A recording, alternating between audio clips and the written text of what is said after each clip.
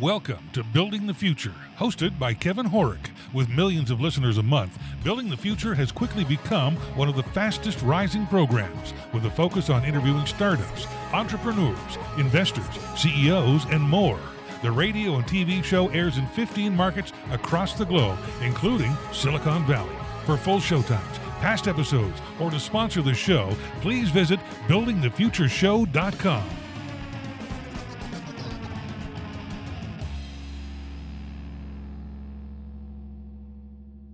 Welcome back to the show. Today we have Owen McCabe. He's the founding CEO and now chairman and co-founder at Intercom. Owen, welcome to the show.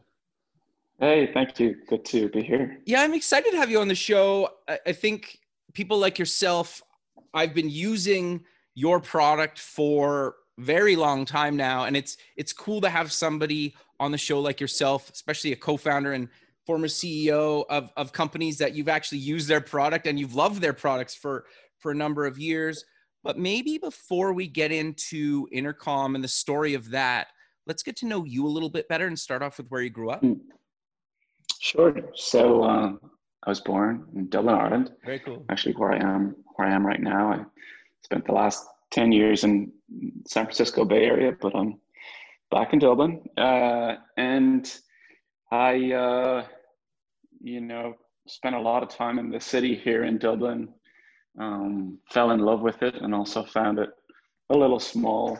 When I left Dublin in around 2011, Silicon Valley and San Francisco, these were just the places you went. It was a little more clear that that was your big option if you wanted to do something a little grander. And it was obvious that Dublin just couldn't compare. And so, I had a lot of fun here in Ireland, and I started a couple companies here, went to college here, but it didn't take me too long before I got dragged overseas. Sure. What did you take in college and why? I studied computer science. I grew up watching, there was these cool shows. One was called Beyond 2000. Another was called Tomorrow's World. Okay. One was a UK show. Another was Australian. I need to go and dig them out and see. I'm sure they're on YouTube. And they would talk about this bright, brilliant future, flying cars. I remember one episode where they talked about how in the future you could, get all your nutrition from these little pills or, these Sure. these products, all sorts of wacky, silly stuff. But it really just ignited my imagination about what was possible. Back then, I'm 36, and that was probably a solid 30 years ago. People talked about the future in these bright, brilliant ways. Now we are a little scared about what's going to come next. Sure. But back then it was so exciting, and I was just enthralled by it. So I wanted to be a scientist and an inventor. A lot of the people on these shows, they were scientists and engineers and whatnot. And then I fell into computers. My parents probably spent a significant amount of their savings to get us a computer. I think we got our first computer in 1992 or something. Wow. And then I got online in 1996 through AOL, and just my mind was totally blown just by the potential of the internet, and the idea that we could connect with people across the world. And it was a very expressive place. Places like GeoCities were really, really creative. Yep, I remember those days. Yeah, so beautiful. I actually missed them. And so I then started to think, okay, computers is my thing. And then I happened upon the notion or idea or fact that computer science was a topic or a subject or something you could study. And so I don't know, maybe it was just the combination of those two words felt like a combination of my two worlds. And from wanting to be a scientist, I always imagined it would be, in a white lab coat, to falling in love with computers and then realizing you could do both. For whatever reason, it just clicked in my head. So, I felt bad for a lot of my peers who didn't know what they wanted to do, but I grew up as a young teenager knowing computer science was for me for whatever reason. That's what I did. Interesting. No, that's really cool. I feel like the exact same as you did. It's kind of a teenager. I didn't really know you could make a career being like a designer on software. Yeah. And then like it doesn't really matter. Like I eventually ended up, you know, obviously doing it as a career, and you're just like, you feel bad for people that, like, some people still struggle with it, right? For So sure. it's For sure. cool Now, when you find it. it's true. The truth is, who knows whether or not you and I had any real wisdom back then, or we just had a little obsession, or with me, maybe we're just tickled by the wordplay of their two favorite things being in the same phrase. You know, so we shouldn't pat ourselves on the back too it's much. Probably all for those. Sure. Yeah, exactly. For sure, I did feel badly for people who didn't have a direction. Sure. So how did you and your co-founders come up with Intercom, and what exactly was it when you guys originally launched? And then I want to go through kind of how it's evolved over the last decade. Yeah, sure.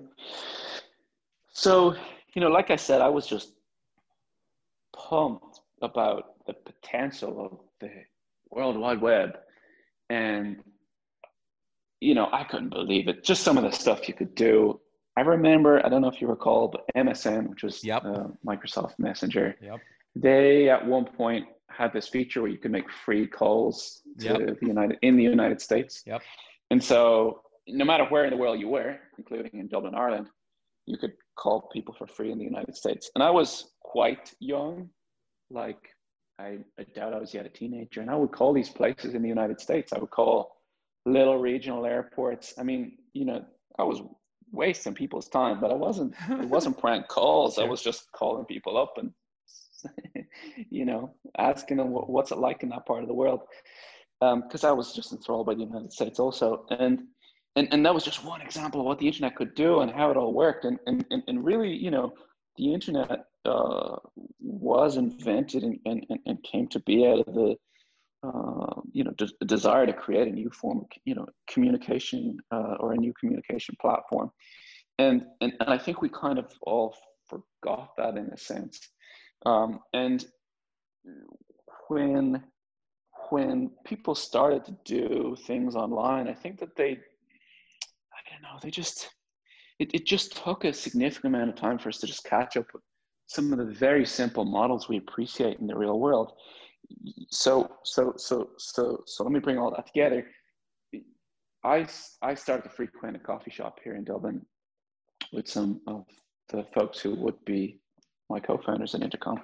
And it was a cool coffee shop and run by this guy called Colin, and he was the first to bring hipster coffee to Dublin. And, you know, we came for the coffee, but we got to know this cool guy called Colin, and he really cared about us, loved the whole coffee world and would educate us about it, etc. But there was little things, the smile on his face when we walked in the door and the twinkle in his eye when he told us about some new coffee, or just the familiarity. He remembered our names, or just the simple humanity. You know, he didn't try to sell us on things when we didn't want them. We're just, we're so rich, and they created relationships and loyalty and had us coming back more often and bringing friends and giving feedback and forgiving mistakes, etc. And certainly paying more, you know, and all of that magic human stuff, it just didn't exist online. You know, 2010, sure, when I started thinking about this stuff, the internet was fully formed in a sense, and there were all manner of digital and online businesses, but the web and the internet wasn't really being used in the way it could and has become to be used as a communication platform. It was still super transactional. And so back then, the standard way of actually interacting with people, rather than any kind of personal and human facets of interaction that you see with Colin in his coffee shop, there was, you know, really formal emails. Thanks for your inquiry. You know, you are ticket number 5053. There's spammy email. There's, you know, a lot of barriers put up to consumers trying to actually contact the business. And I just fundamentally came to know that consumers actually would just prefer more than that. But I saw that actually these online businesses didn't have the tools to do that. All I had was some crappy email, some newsletter products, and some help desk things and whatnot. All of these things really designed to cut costs and, you know, work at scale. They weren't human oriented communication platforms. And so what Intercom started as, and still is today, is a simple way for online businesses to connect with their customers. We used a messenger that you could install in your website or your app to speak to your customers as a human. And you can use GIFs and emojis, and later on, it supported voice and a range of different things, and it's becoming multi-channel. And now we use bots and have all sorts of automation and whatnot. But really, it's all about allowing the humans behind these businesses connect with their customers as humans too. You talked about how interesting it was and cool it was that you and I get to talk after you using Intercom for so long. Totally. And the reason that I get a kick out of that when I use a product and then I finally meet the human behind it is that for some damn reason I forgot there was a human behind it. Yeah, it's weird, right? It's not like it's not like I didn't intellectually know. If you ask me about any brand I use, if someone says, "Oh, did a person make that?" That'd be a dumb question. But I don't think about them. Yeah. And so really what we try to do is like, hey, let's bring the humans back. Let's let these brilliant, creative, wonderful, beautiful humans be their true expressive selves and connect and communicate in ways that are not only useful to the consumer, but just feel good. We all want and deeply crave connection. And so if you can bring that into the mix in a business transaction, or you're just buying something online, whatever it is, feels better, it's more effective. Everybody wins. So that was the big picture and the big goal. Our mission was to make internet business personal. Makes total sense. So how has the product stayed the same and evolved over the last decade? Because you quickly mentioned it, but you guys obviously have still do what you did at the core when you first launched, but you've added so much more on top of that now. Yeah. So, before I speak to that, let me give a tiny bit of context to your listeners. I'll share some kind of vanity metrics and statistics. That this is not a humble brag. This is just a brag. Sure. Intercom started in this really silly little place. We never imagined it would be a global corporation. Really, we were just trying to invent something cool for people to use, and very sincerely, just from that energy and effort to build something cool, we created a $1 billion business, hundreds of millions of dollars in revenue. We did change an industry. Big public companies, small smart startups, all copy and mimic, core parts of our inventions. And there's just a lesson in that, the fact that, big things really do have small and humble beginnings. But if you really put true passion and creativity and love into something, there's probably no bounds to what can happen. So now, more practically, in terms of the technology, in so many ways, so much stayed the same.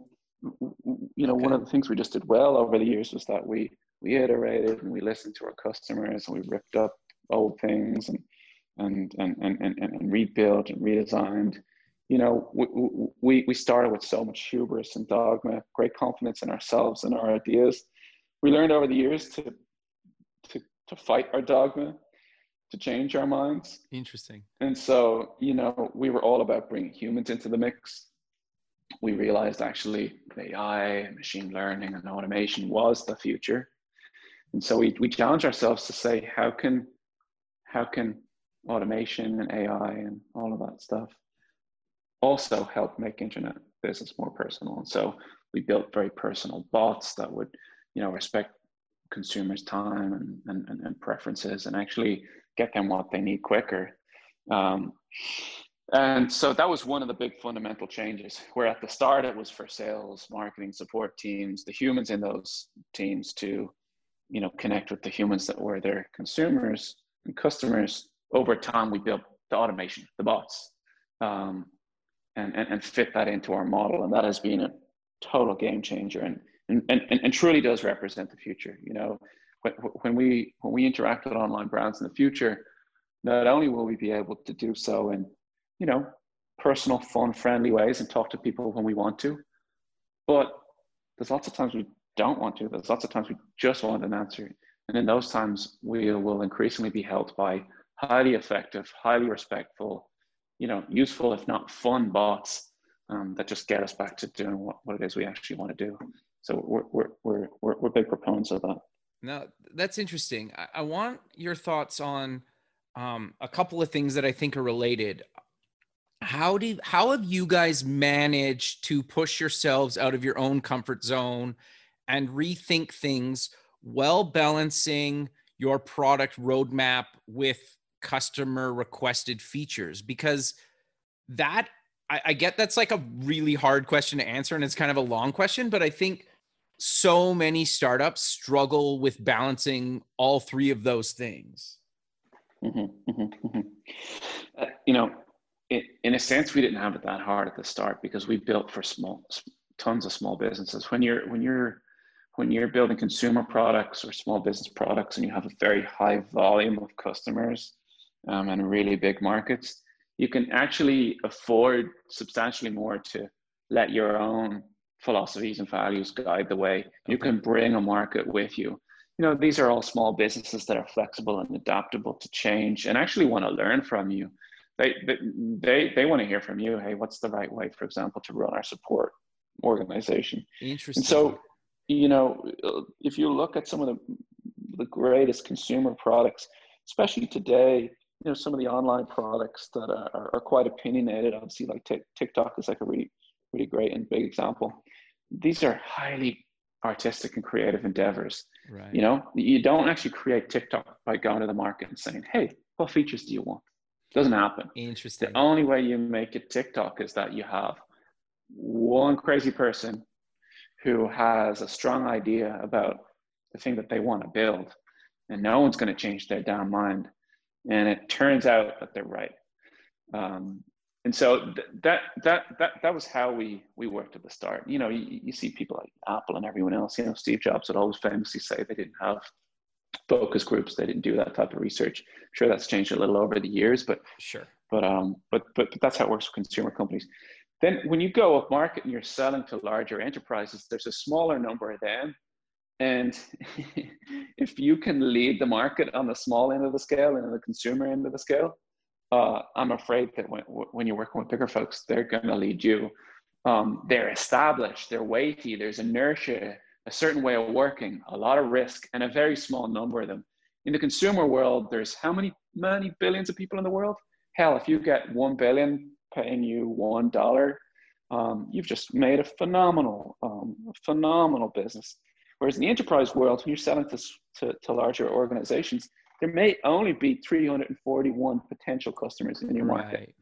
Right. And so, you know, you're going to have to really work with them. You can't actually pick and choose. You can't afford for large swaths of the world or the market to not like your product. And so, you know, that's why these big businesses or these businesses that sell to big companies, they have professional services, which means that they have teams inside their organizations that will customize the product, et cetera. And so I actually managed to say loads of words without really answering your question. The fine art is actually the balance between those things. It's prioritizing the customer requests and needs while also continuing to introduce your art. And it's actually quite difficult because it's two different types of individuals. You know, my own talents and my own preferences is on the more artistic and creative side. I want to be this one controlling individual that makes up his mind about here's how everything should be done. I don't do very well when working with other people's values, and that's my own character weaknesses and flaws. But there are other people who they're more service oriented. They are great listeners. They can develop empathy for different types of organizations. And so really, I think part of it is a lot of these businesses, you know, if it's like Intercom, you're making business software, as you move up market, it's important to bring in these types of people, these different types of individuals who are going to be more customer oriented, who will listen more and who actually can take feedback and whatnot. And the mix in the cultures there is just the art of great leadership. And you're going to have to figure it out on the ground. There actually is no formula or science for that. Interesting. Actually, what you said there, I think like just when you mentioned about kind of just sticking to your vision, and I'm not saying you shouldn't listen to your customers, because I think you should.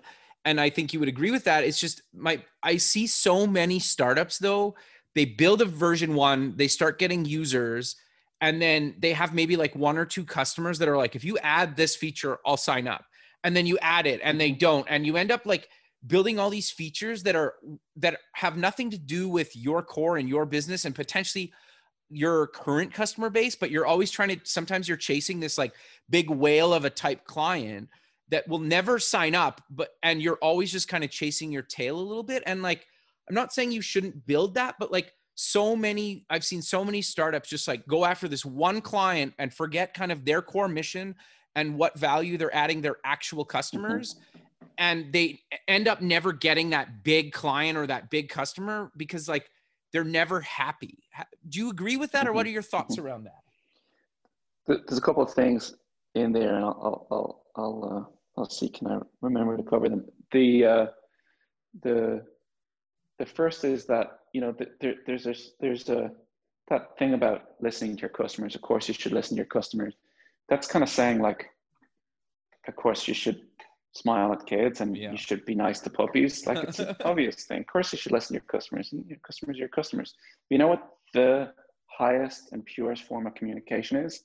It's the exchange of currency. And if people are giving you money for their product, they are telling you that they want it.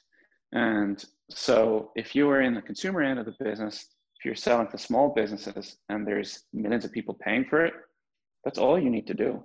Like, don't let anyone tell you, if you have a growing business with lots of customers and it's working, don't let anyone tell you that you need to listen to your customers more, right? You're listening to their money and they're listening to your features, and there's a beautiful dance and an interaction there.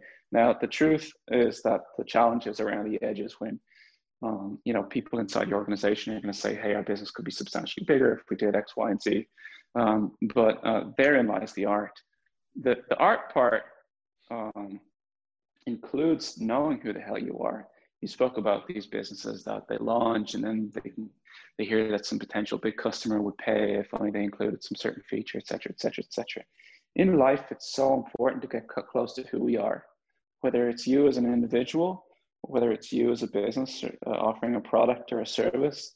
You know, it's like, you know, the age-old wisdom around, you know, relationships and love and romantic and intimate partners.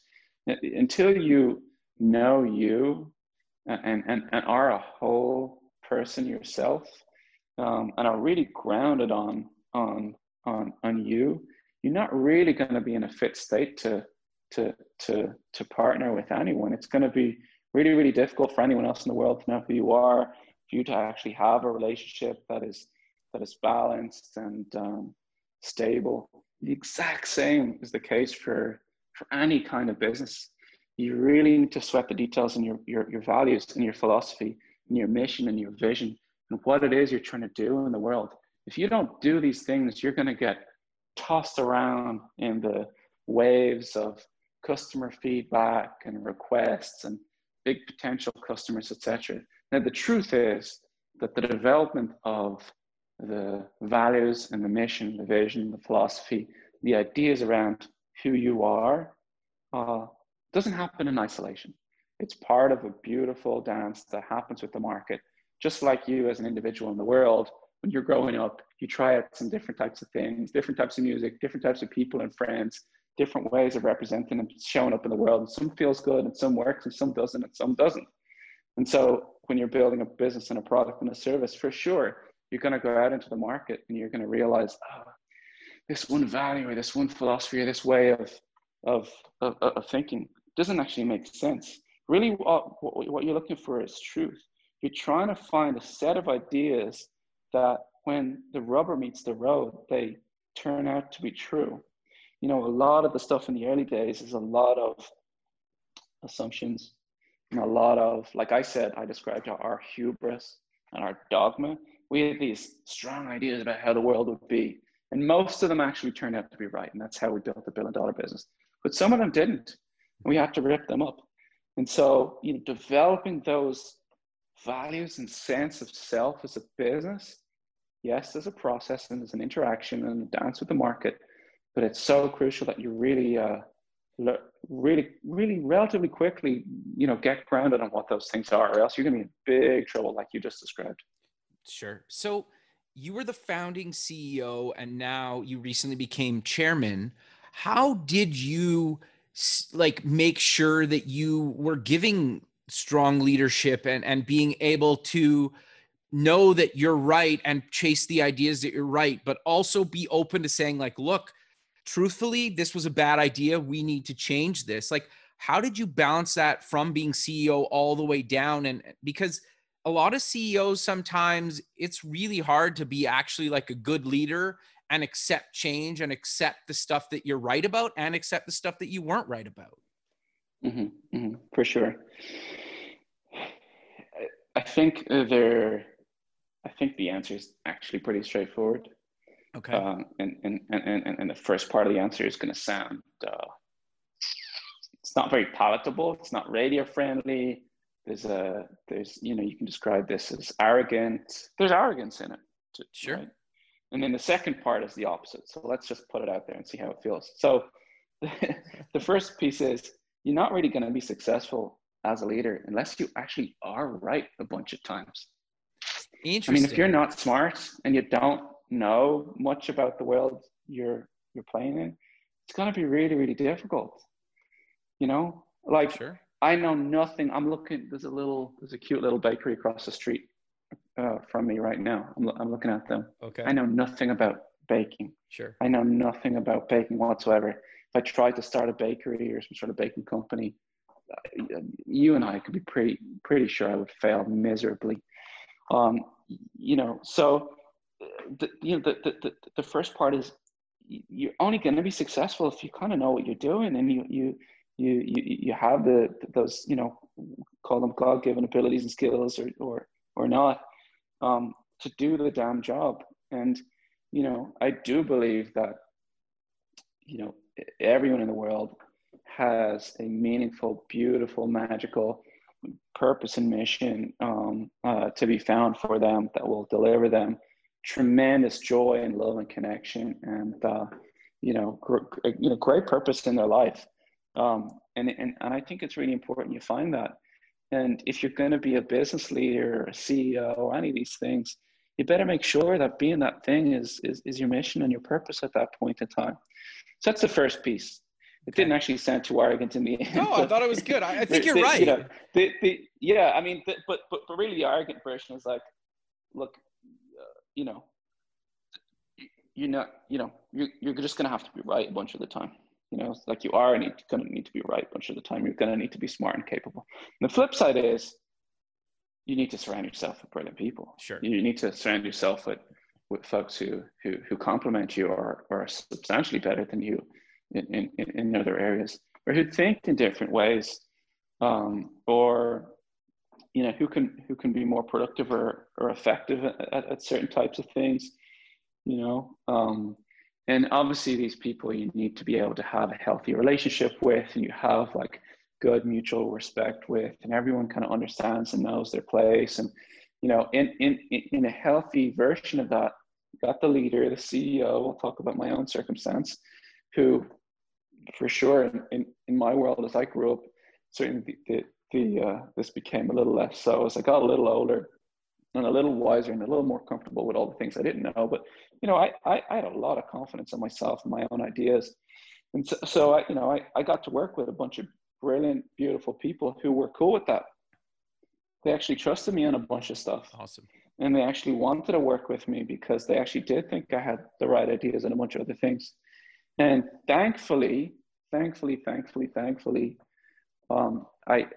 didn't, exhibit, so much arrogance that it wasn't, unpleasant for them to be around me all the time. And actually, I was able to, bring these super talented people into the fold and recognize what they all were good at and give them space and opportunities to grow and, flex their own muscles and skills and find their own place. And, it became this beautiful collaborative thing. And so, this is why the psychological and very personal internal aspect of this is so crucial. I mean, people don't generally just want to hear from leaders these days that think that they're right. And yet I'm actually promoting the idea that the most effective leaders, just think of some brilliant people that you might look up to. I mean, I look up quite a bit to Elon Musk. Sure. I just think he's probably right about a bunch of the stuff he works on. He just is. That's okay. But he and I and everyone else, and forgive me for putting he and I in the same sentence here, but any leader with any degree of success needs to know their limits and their boundaries, and they need to do the introspection to be able to, be one of these people that is smart and quite right a lot of the times on the topics on which they work, and know when they're not, and be able to form great, meaningful, respectful, positive, fun, rich relationships with the people around them, and for it to be just a beautiful, virtuous thing. I'm sure there's a model of a leader that is super smart and super right most of the time, and is also a tyrant. Yeah. And it's kind of a put up or shut up thing. And maybe some of these people are just so brilliant that people are just willing to go along with it. I personally have found a different type of a model, and I wouldn't judge anyone for whatever way that they live their lives. But there's also a model where I think you can be smart and right and bring a lot to the table as a leader or the leader, and exhibit a phenomenal amount of love and respect, and have very healthy, really rich, awesome relationships with people that work for you. Sure. No, I think that's actually really good advice. And the one thing that always kind of has blown me away with CEOs and people I've worked before in the past is like, sometimes they hire really smart people, but then they do everything possible to get in their way to not be successful. And it's like, but like, how do you balance between being that like visionary type that thinks they're right and has proven through a track record that they've been right a bunch of times, but also allow those brilliant, smart people that you did hire, like, get out of their way as well, so they can be successful and ultimately help the whole company and make you successful? Mm-hmm, mm-hmm. Leaders who work on themselves don't ever have this problem. Interesting. And when I say work on themselves, I mean, find a great therapist, find a spiritual teacher, take that inward journey. It could be through meditation, could be a range of things, where you understand deeply your own psychology and thereby understand the human psyche at large. And you develop your, some people use the phrase spiritual intelligence, or you just, you get closer to, what your heart wants, and you're able to communicate more wholly and completely, and not let your ego be in the driver's seat all the time.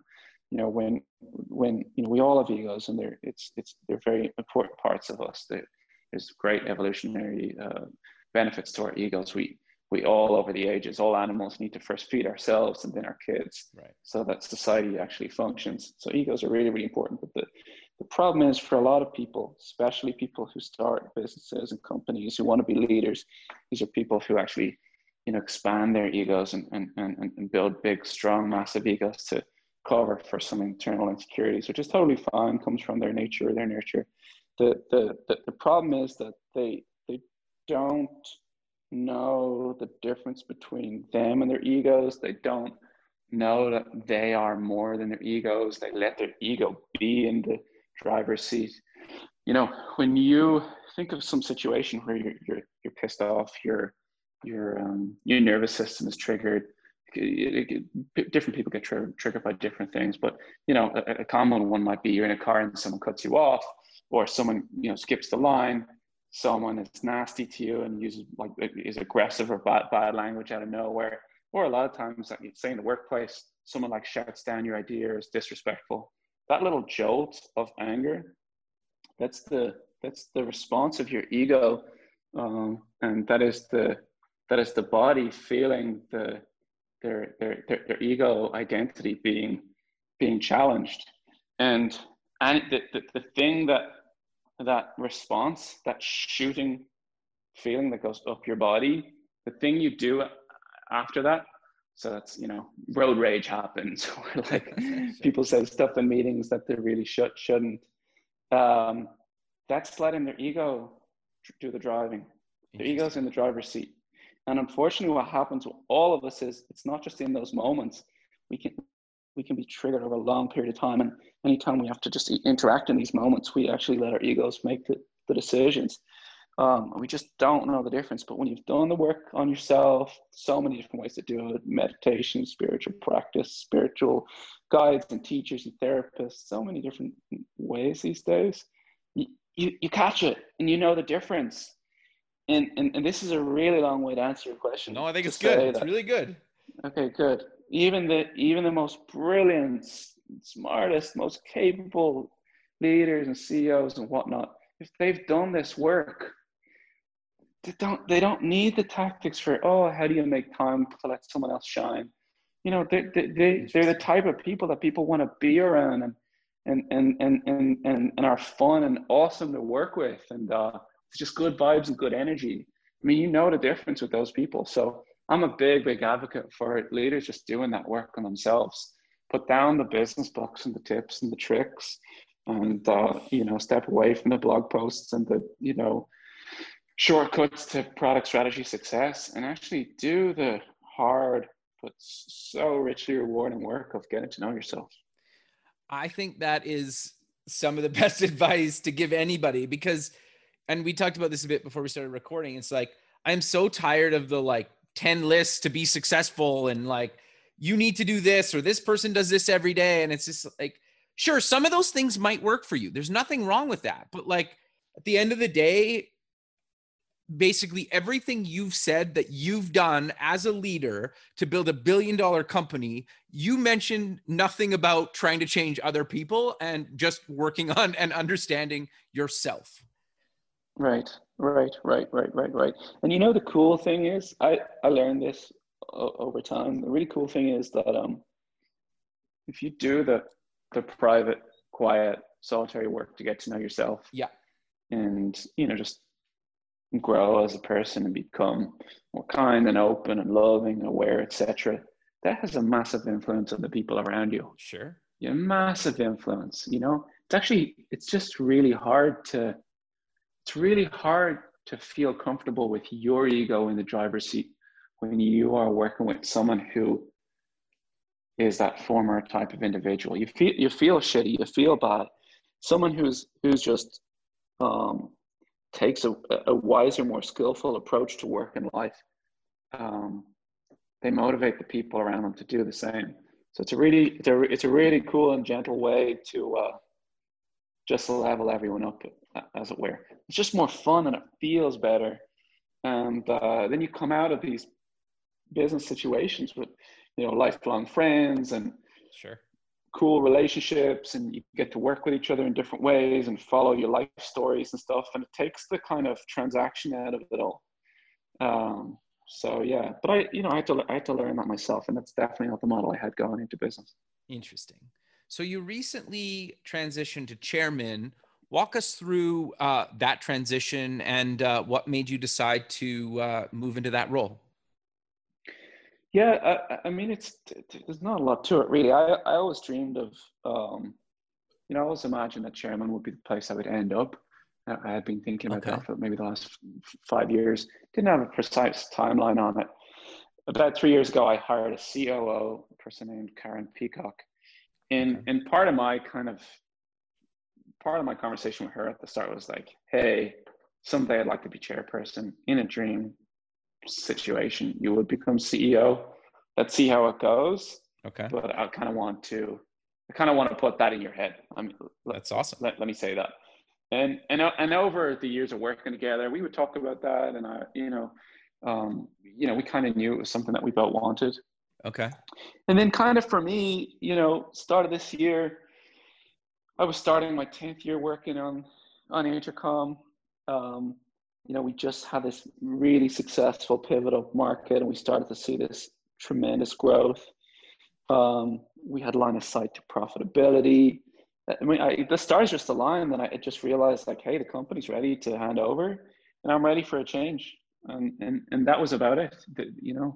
So that happened this year, and Karen became CEO, and I became chairperson on the 1st of July. Very cool, man. That's awesome. Yeah. Yeah. So I'm curious though. You've talked about, if people haven't really picked up on it yet, I feel like you're one of the few companies that have actually taken kind of a different approach and being a little bit of a rebel around some of this stuff, and not actually just like sometimes like going with the grain, but also being not like very comfortable going against the grain and what people are doing. How do you keep that up? And what advice do you give to people that should be doing that or are too scared to be doing that? Yeah. So there's a lot kind of behind this. The first is that I know there are no rules in business or creativity or life. Like there actually isn't a playbook. People ask, on fixed or specific endeavors, they're trying to raise money or whatever it is. Oh, how do you raise money? How do you do this or that? What's the right stage to raise this amount? Or should we add someone to the board at this stage? The answer I will always give is there's no rules. You can do whatever you want. There may be some norms. Sure. Some standard ways of working in the market, but there's no rules. So that's the first thing that actually people just need to shake out of themselves. And unfortunately, 80% of people kind of enter this game and so many games just thinking that there's just rules that they need to play by. There's not. And then the unfortunate thing for those who just get stuck in those grooves is that actually the very best things happen to the people who break outside the mold. Yep. In fact, playing by the rules just makes you look like everybody else. You're in the same market, selling in the same way, same branding, same product, same type of talent, same way of thinking, same approach, attitude, same everything. And actually, progress in the world is identified by things that are new. And if you think about technology, what is technology? New technology, growth in new technology is defined by things that haven't existed before. The most valuable of these businesses have invented something that the world apparently needed but didn't yet have. By definition, that is new, that is different. And so by following the rules and trying to fit in, and I get it, people do want to fit in, they want to be accepted, they're modeling themselves after some certain business leaders or whatever it is. We all have our influences just as much as I did, and we've spoken about that. Sure. But the unfortunate thing is that that will lead to failure. And so, I actually think you don't have a choice, but I'm a big advocate for questioning far more of the things that people typically tend to question. And again, there's different people for different stages of the business and different functions. But when you are getting started, in my personal opinion, please stay away from the playbooks and the tips and the tricks and everything else, and find your own path. And in my opinion, also, it's just more fun. Being totally authentic to you and playing your own game. That's I want to say it's almost like cheating, but it's not cheating. It's the path of really respecting the one life that you've got. I mean, it depends on your own philosophy or religion or however you think about life. But if you think that life is sacred, if you think that your life is sacred, if you're grateful for life, please do not try and live someone else's. Please cherish it by finding your own path. It feels great. It feels really good to do your thing. And so always from the very start, so much of our values was about doing things different, finding our own way, having respect for what came before, but knowing that we can do something, in an alternative fashion and do it better. It works different for different people, but that gave me a lot of energy and it gave us a lot of success. It's also easier said than done. It's just easier to follow the path well taken. But your real happiness in life when you really settle into who you are and you really do believe that you found a purpose and a mission. you'll always find it's quite unique to you. You know, I really think that true happiness comes from, you know, being true and authentic to yourself, and you'll always find that that's actually quite a bit unique. I saw someone say, I think it was Naval. Do you know Naval on Twitter? Naval Ravikant. Yeah. But he said, I think he said something like, if you find that your opinions of you and your friends, or if you find that your opinions neatly line up with the opinions of your friends, they're not your opinions. Interesting. I just thought that was just great wisdom. Totally.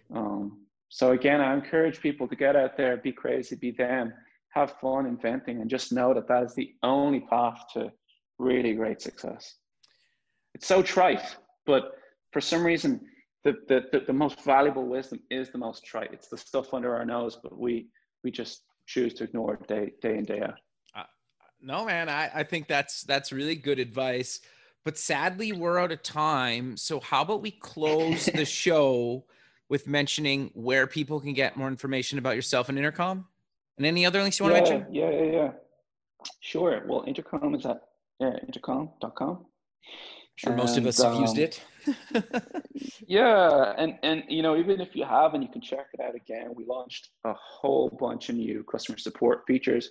We never really aggressively invested in customer support before, but now we have all these help desk features, and you can choose us as an alternative to some of the great products like Zendesk and HelpScout now. So if you're thinking that maybe you could do better in customer support, check out some of our new stuff launched only weeks ago, intercom.com.